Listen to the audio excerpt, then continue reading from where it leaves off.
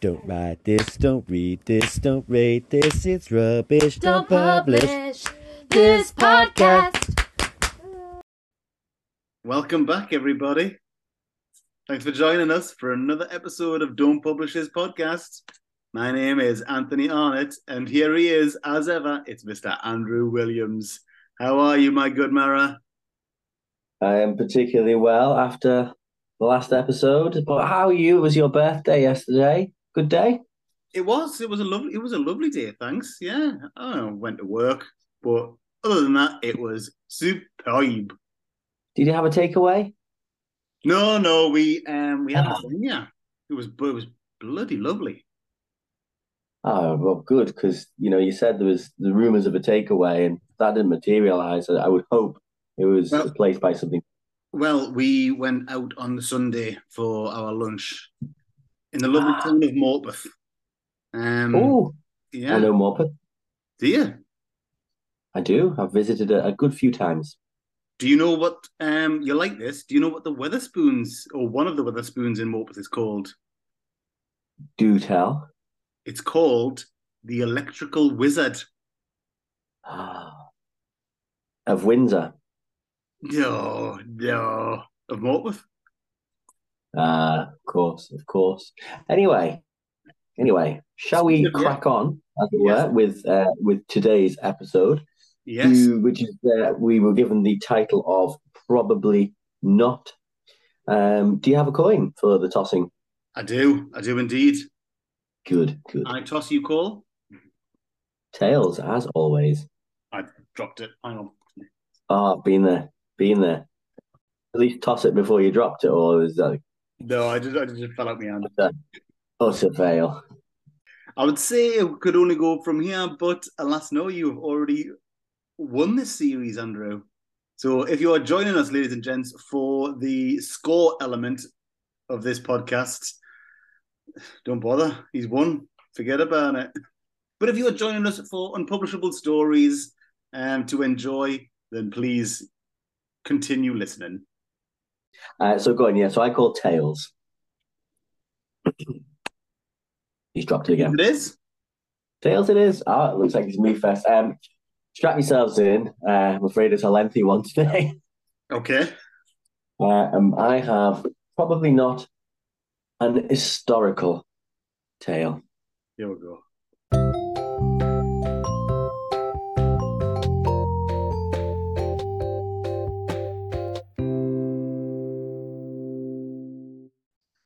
Is this a story you're likely to read in the history books? Probably not. Title. Is it a true story? Probably not.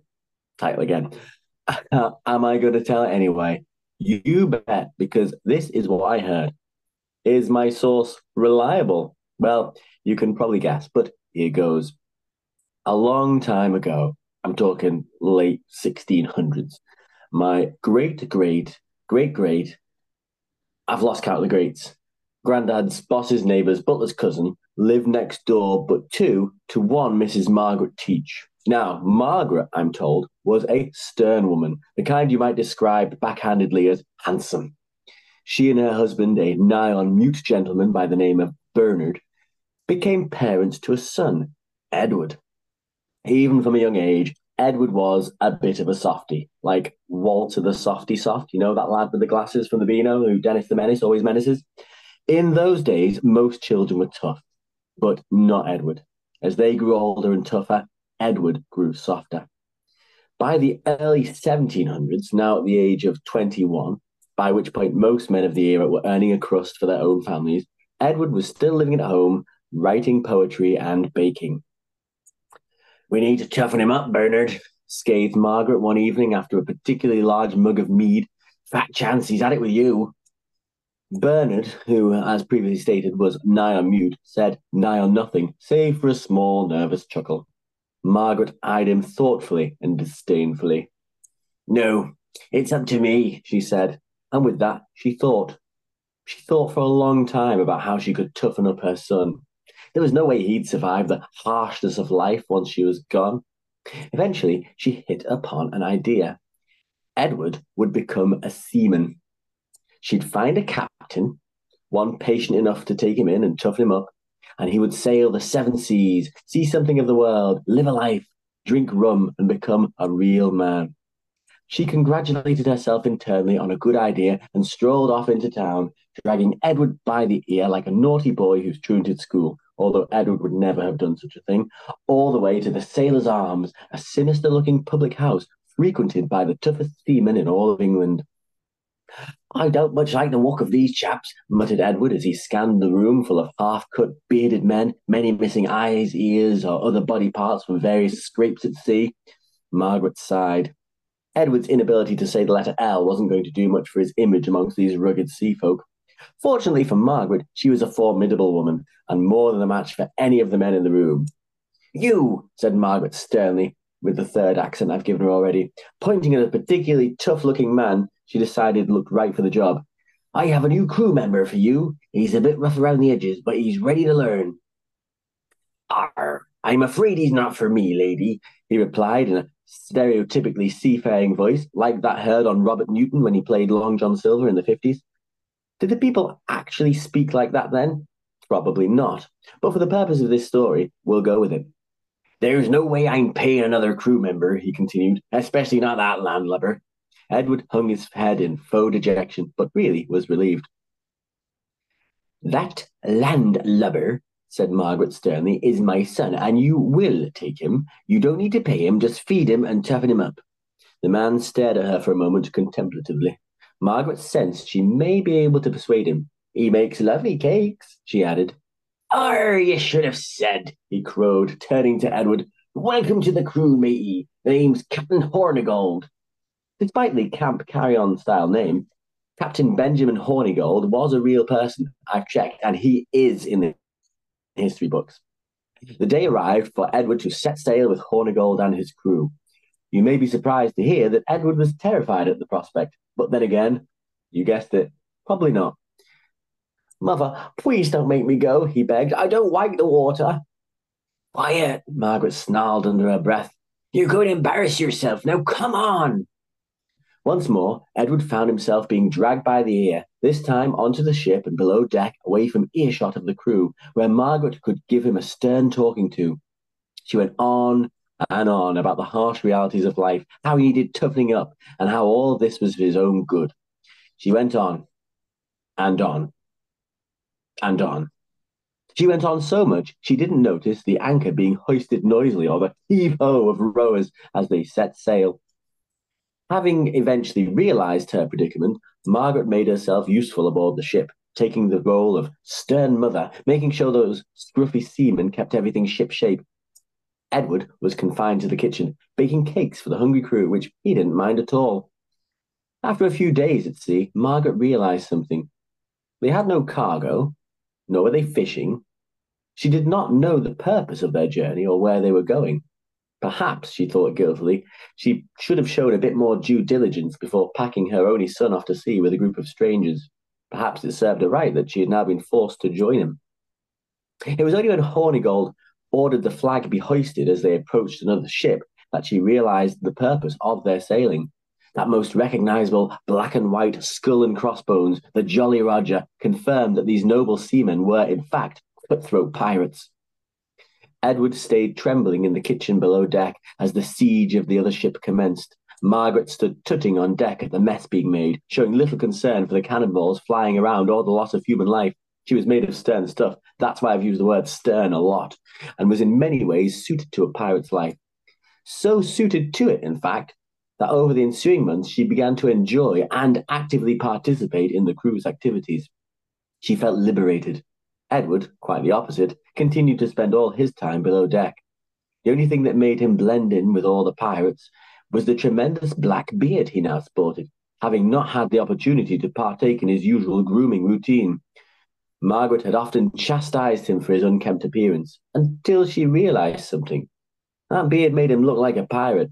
Maybe with a little tweaking, he could even look mildly fearsome. With this realization, Margaret began to formulate a plan which would leave an indelible mark on the great age of piracy. The crew had grown to respect Margaret greatly. All the while, their respect for Captain Hornigold was dwindling. He had become sloppy in his work. He was enjoying a few too many of Edward's cakes, and he was becoming increasingly corpulent and sluggish. Many of the crew planned to overthrow him as captain, and Margaret, now a fully fledged pirate, was favoured to take over. But though she was a pirate, she never forgot the true purpose of her journey and her role as mother. So what if, she thought, she could somehow make the pirates believe that Edward was the driving force behind all of her best pirating schemes, that he only ever locked himself in the kitchen to plan vicious acts of piracy? What if she could have Edward take over as captain? Margaret began by dripping false information to crew members, rumours that Edward had deliberately fattened up the captain to weaken him and take his position. She pushed a crew member overboard in the middle of the night, then claimed she saw Edward do it. She put salt instead of sugar in the first mate's tea, and again Edward was blamed. Being almost constantly inebriated, the pirates were not hard to convince. Before long, and unbeknownst to him, Edward was primed to take over as captain. Margaret, of course, led the mutiny, and one by one, the pirates voted out Hornigold in favour of their new captain, who they nicknamed Blackbeard. On one occasion, Edward had been in the ship's kitchen baking, though now in secret at his mother's behest, when his vast beard caught fire on the stove. He ran above deck, seeking the help of his mother, with smoke erupting like volcanic ash from his magnificent facial growth. He arrived, by sheer coincidence, at a moment when the ship were under siege from the Royal Navy. Edward, or Captain Blackbeard, as he was widely known by this point, made for a terrifying sight. So shaken were his crew's assailants that they were drained of all courage and subsequently lost the battle and their own ship. Thus, the legend of Captain Blackbeard setting fire to his beard during battle was born, his false reputation as a cutthroat pirate burgeoning more and more each day. Years passed, and Margaret was feeling rather smug at the success of her plan. She was enjoying life at sea, and Mr. Teach was enjoying peace at home. Edward, Blackbeard, was now the most feared pirate on the seven seas, and as long as he followed his mother's instructions every now and again, he could spend his days happily in the ship's kitchen. There was, however, a more than significant flaw in the whole endeavour. For all of Blackbeard's fearsome reputation, he hadn't actually toughened up. He was as lily-livered as ever. It was only a matter of time before something went terribly wrong. By some absolute miracle, nothing did go wrong for a very long time. However, on the 22nd of November, 1718, everything was to come crashing tragically down. By this point, Blackbeard was a wanted man. Legions of ships had chased him relentlessly. Navies from countries all over the world were seeking him out, some successfully. After several days of battles during November, during which Margaret had persuaded the crew that they must protect their beloved leader at all costs, a final and most tragic battle ensued. Below deck, Blackbeard was oblivious to what was going on above him, as the crew of Lieutenant Robert Maynard laid siege to the ship. He had long since learned to switch off to the noises above.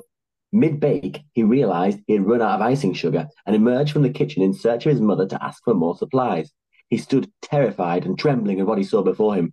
"Take this, son!" cried a desperate Margaret, handing him a gun. He stared down at it, hopelessly.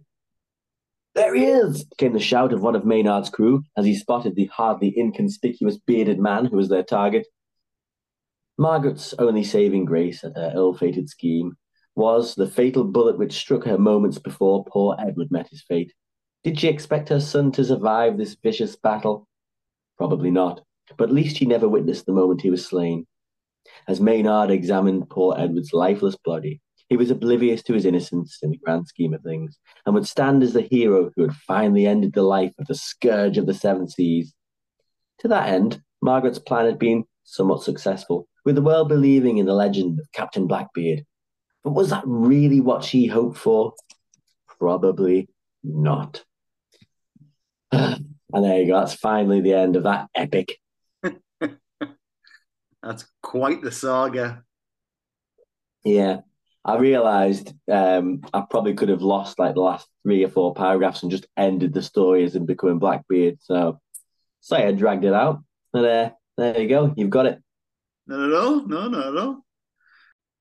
So we'll move swiftly on to my probably not, which is in the thriller genre.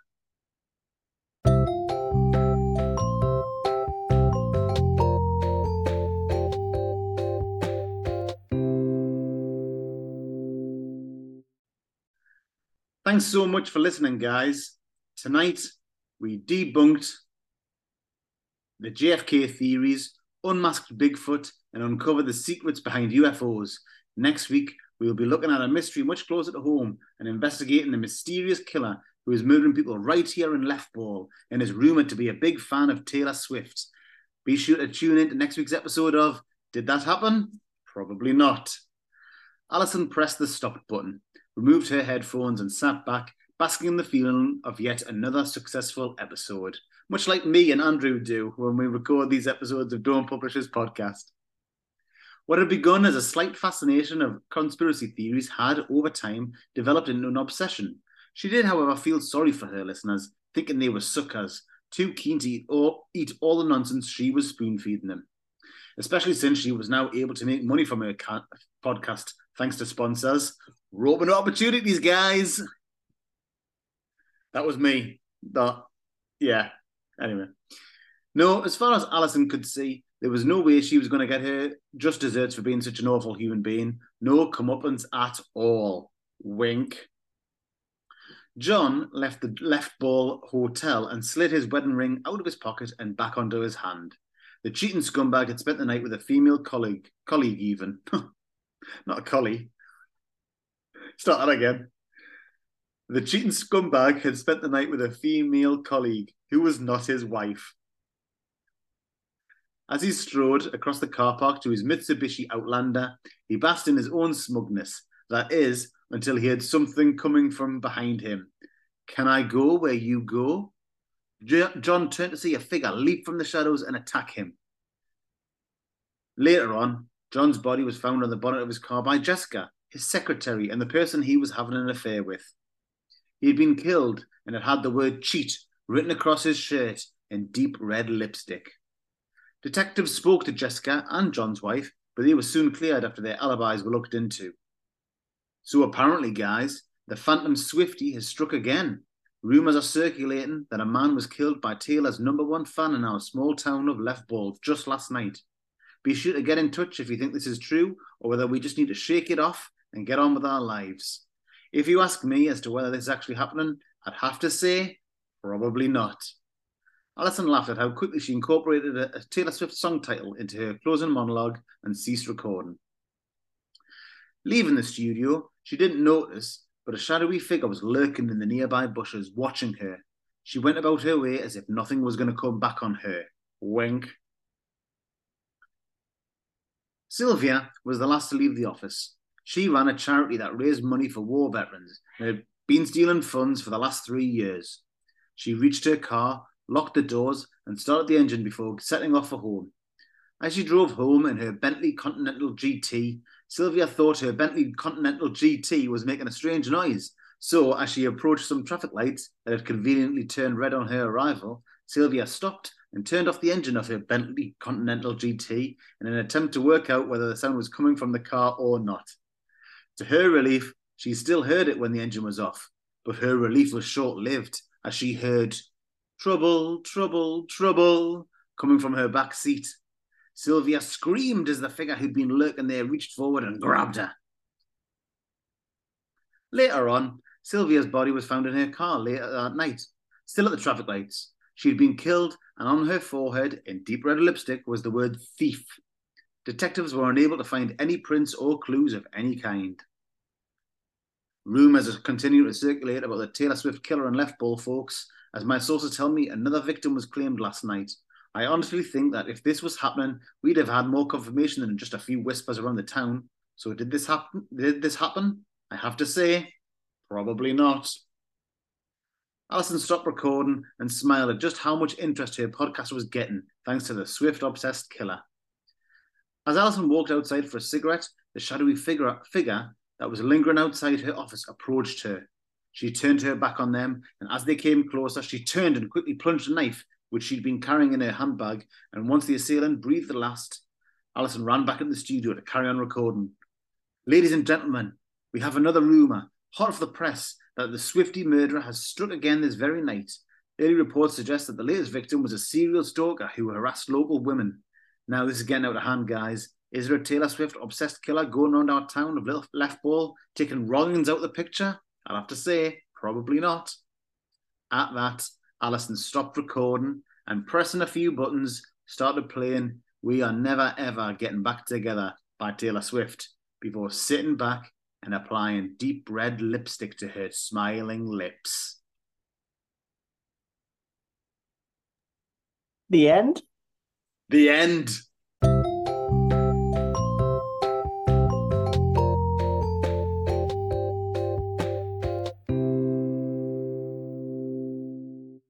What a publishable twist that was. And in a further publishable way, left me with probably as many questions as answers in your story. Yeah, very good indeed. And thank you for being a little bit shorter than mine. You still talk about stories, right? I'm worried about the topic, like where this conversation is going to go. This is the clean podcast. Yes. On completely different topic. What was the inspiration for the town name? I can't remember. It's been that long ago since I wrote it. Yeah. I just looked down. So, yeah, sure. Should we delve then? Should we delve into these Let's stories? Let's. Yeah. After you. Okay. How is yours unpublishable, Andrew? Really wordy, isn't it? Well, and as an historical story, some of the best historical dramas. I'm talking television here, but I'm thinking Boardwalk Empire. I'm thinking Peaky Blinders. I'm thinking The Godfather. Really, really successfully weaved fact and fiction. And I really feel that I did none of that. Go on. Completely disagree. I thought you did such a marvelous job. And just going back to your original point of how long yours was, how long your story was, I feel like that made it better. That made it incredible. So even though we're going to try and do the whole, how's yours unpublished, blah, blah, blah, blah, blah, I thoroughly enjoyed, there it is, I thoroughly enjoyed your story. I don't know if you're telling the truth or not. I'm not playing mind games. I've already lost. So yeah, okay. So like the just to take him all right back to his childhood, introduce his parents and like the setup there, the fact that you had Hornigold in there, the fact that you had the fact that people sent their sons off to sea to toughen them up. I mean, that's all like that was what was happening back then. And then just for him to obviously become Blackbeard himself kind of thing, but also have like the man behind that kind of pulling the strings. It was very, very clever. Very clever. It was very psycho. Very I did enjoy that. Yeah. Yeah. And I just thought it was just such a nice twist that you had like the fact that the mother leads rather than kind of playing on the idea that if your mother had done a better job of of raising you, sorry, that you'd be on the straight and narrow, Mara. Do you know what I mean? You kind of like turn that on its head. Like the mom's actually the one who wants a son to not be a pansy and not be like Walter the Softy, as you mentioned, which was a great kind of like point of reference as well at the start. I thought you'd enjoy that. Yeah, I did. So I genuinely thoroughly enjoyed your story. Needed that after last week, to be fair. I keep saying last week. We recorded it last week. Whenever you're listening, last episode. Yeah. But no, loved it. I can take that today because I've already won, but I'm still going to try and make it a bit competitive. But I will. Before I ask why yours is unpublishable, I took some notes again. Ooh. I did, but you know what? One of the first things I noticed was there was a real similarity between our two stories in the use of the repetition of the title. The probably not, because I mean, I think otherwise that was a real challenge to get the title to be relevant at all, and it was no coincidence. I feel that we both stumbled upon a similar formula. I agree. I think it was one of those things where when you get the title like that, it's either all or nothing. It kind of has to be every other paragraph or something kind of weaved in, creeping in, or you kind of, I don't know, maybe do something stupid and make it someone's name or something like that. Probably are not. Nice. Now, I was going to say it's cheating, but if you'd have done that, I would have given you bonus points. Bonus unpublishability. Anyway, sorry, your point. Yeah, so I've already asked the question about the town name. I really, really, really loved the premise that it was. I thought at first it was a show, and then when I realized it was a podcast, followed up by you breaking the fourth wall on multiple occasions, was enjoyable. Yes, we are open to opportunities. Absolutely. Wink. Taylor Swift killer. No, I thought that was just a little comedic gimmick, and I enjoyed it. And then we brought in the song lyrics and whatnot. I don't know Swift songs very well, but I recognised enough. And then I feel this is coming from you becoming a Taylor Swift fan, by the way, having heard some of her music on the series The Bear. But anyway, that's another podcast. But then that became central to the story because obviously the twist there at the end that the podcast host was the murderer. I'm assuming to boost ratings for the podcast, and obviously probably not. Is there a killer on the loose? Well, from her point of view, kind of probably not the killer that you all think. Probably not a killer that I'm looking for because it's me. It's me.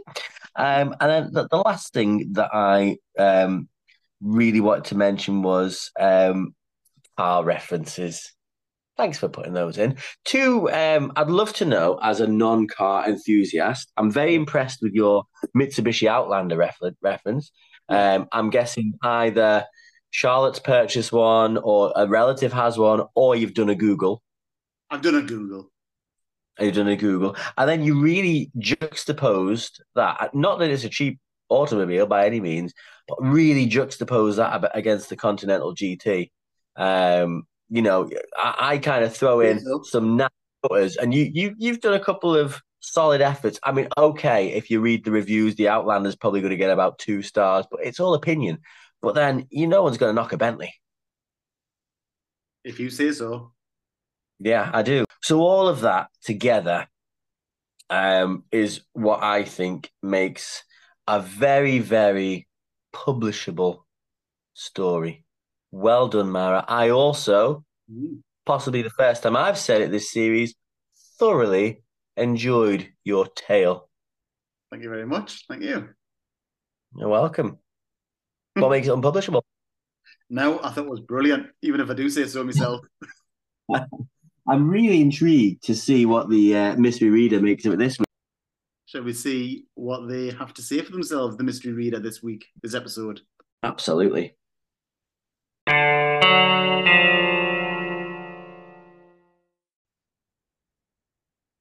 Go on then. It's with you. No. It got sent to the email. Oh, did it? Yeah. So just while Mr. Arnott is going into the company email, no, the mystery reader this before for several weeks. Empty. Don't pause this podcast. Oh, hang on. Well, this is most unusual. Right. What has the mystery reader said?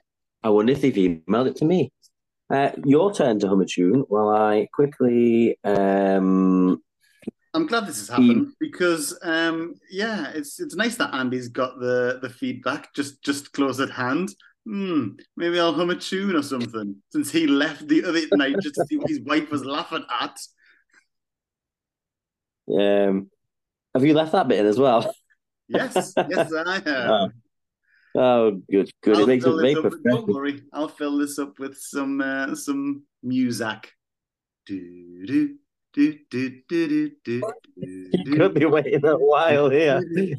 He sang for 24 hours because the mystery reader is at the pub. Let me just see if there's anything come through to me. No. This is going well. It's going really well. I have to cut this bit. Hang on. Bear with. Keep it in. Depends how long it goes on for.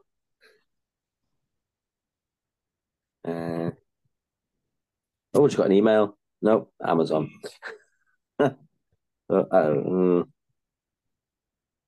Checking spam. Oh, sorry, it's in the spam. It's on you, not me. So, hello. Two very different stories that were very easy reads. They've been very kind, series mystery reader. Very, very kind. I'm going to have to say my winner is probably not the historical story. Blackbeard's legacy is one that will live on. I found myself being able to picture the ship and the characters quite clearly as I was reading it. I enjoyed the concept of the Taylor Swift murderer, but I had some unanswered questions that made the story a bit loose. Announcing the murder so soon after it happened was a poor decision on her part. She was going to get caught from that. Thanks. Mystery Readers praised your story and said how terrible mine is. You've got the point. Delightful. I love it. I think the mystery reader, wonderful feedback as always. Yes. Thank you, mystery reader. Yes. I think they were busy and kind of went with it, but it's good. I'm happy because I feel like this has been my best week because not only did I get the point, I also got compliments for my story. So it's like win-win. Yes. I mean, I'm really sorry. This is the first week genuinely it has been lose-lose on your part, and I'm sorry about that. Don't be. May I just say just how ironic it is, actually genuinely ironic, that the feedback for our stories ended up in the spam folder. Thanks very much for listening, guys. Thank you for joining us for another marvelous episode of Don't Publish This podcast. Probably not. Probably not. Yeah. See you all soon. Bye. Bye. Bye. Bye. Bye. Bye. Bye. Bye. Bye. Bye. Bye. Don't write this, don't read this, don't rate this, it's rubbish. Don't publish this podcast.